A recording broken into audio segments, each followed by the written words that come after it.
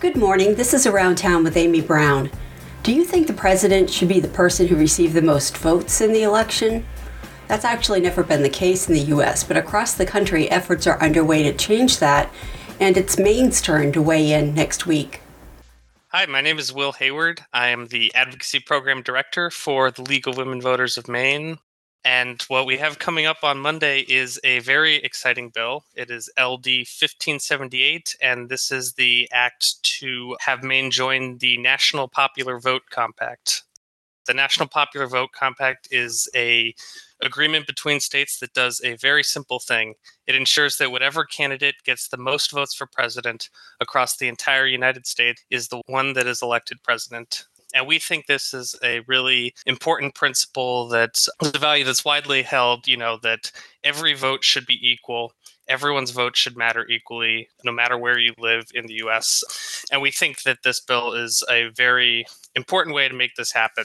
And so the way that it works is that it's an agreement between states, and all of these states, using the Electoral College, say, we're going to cast our electoral votes for whoever got the most votes across the whole country.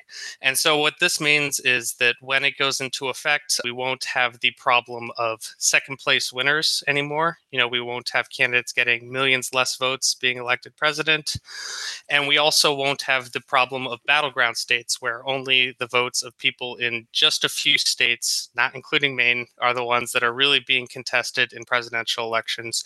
Candidates will, campaign and try to represent the whole country. It's a really exciting thing. And so this bill, the National Popular Vote, it goes into effect when states equaling a majority of the Electoral College have joined. So that's 270 electoral votes. Right now, it is at 205 electoral votes. So if Maine joins, that'll be another step closer and closer. And we think it's really important for Maine to stand up and join this compact.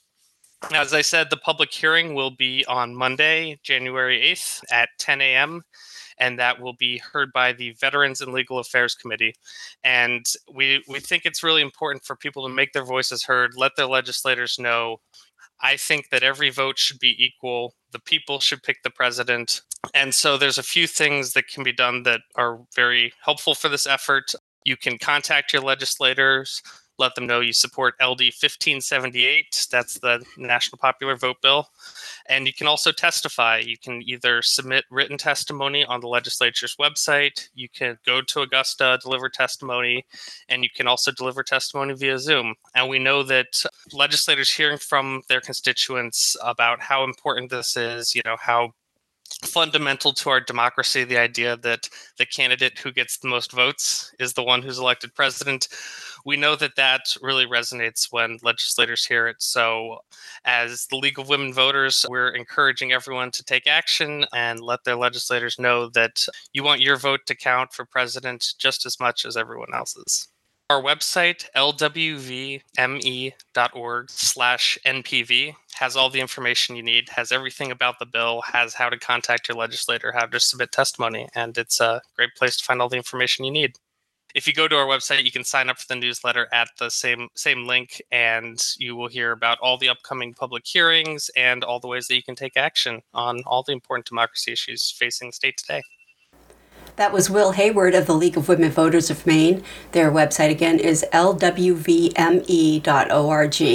And finishing up today with a quick look back 100 years, let's time travel to January 5th, 1924. Recruitment was underway for an assistant lighthouse keeper in Portland.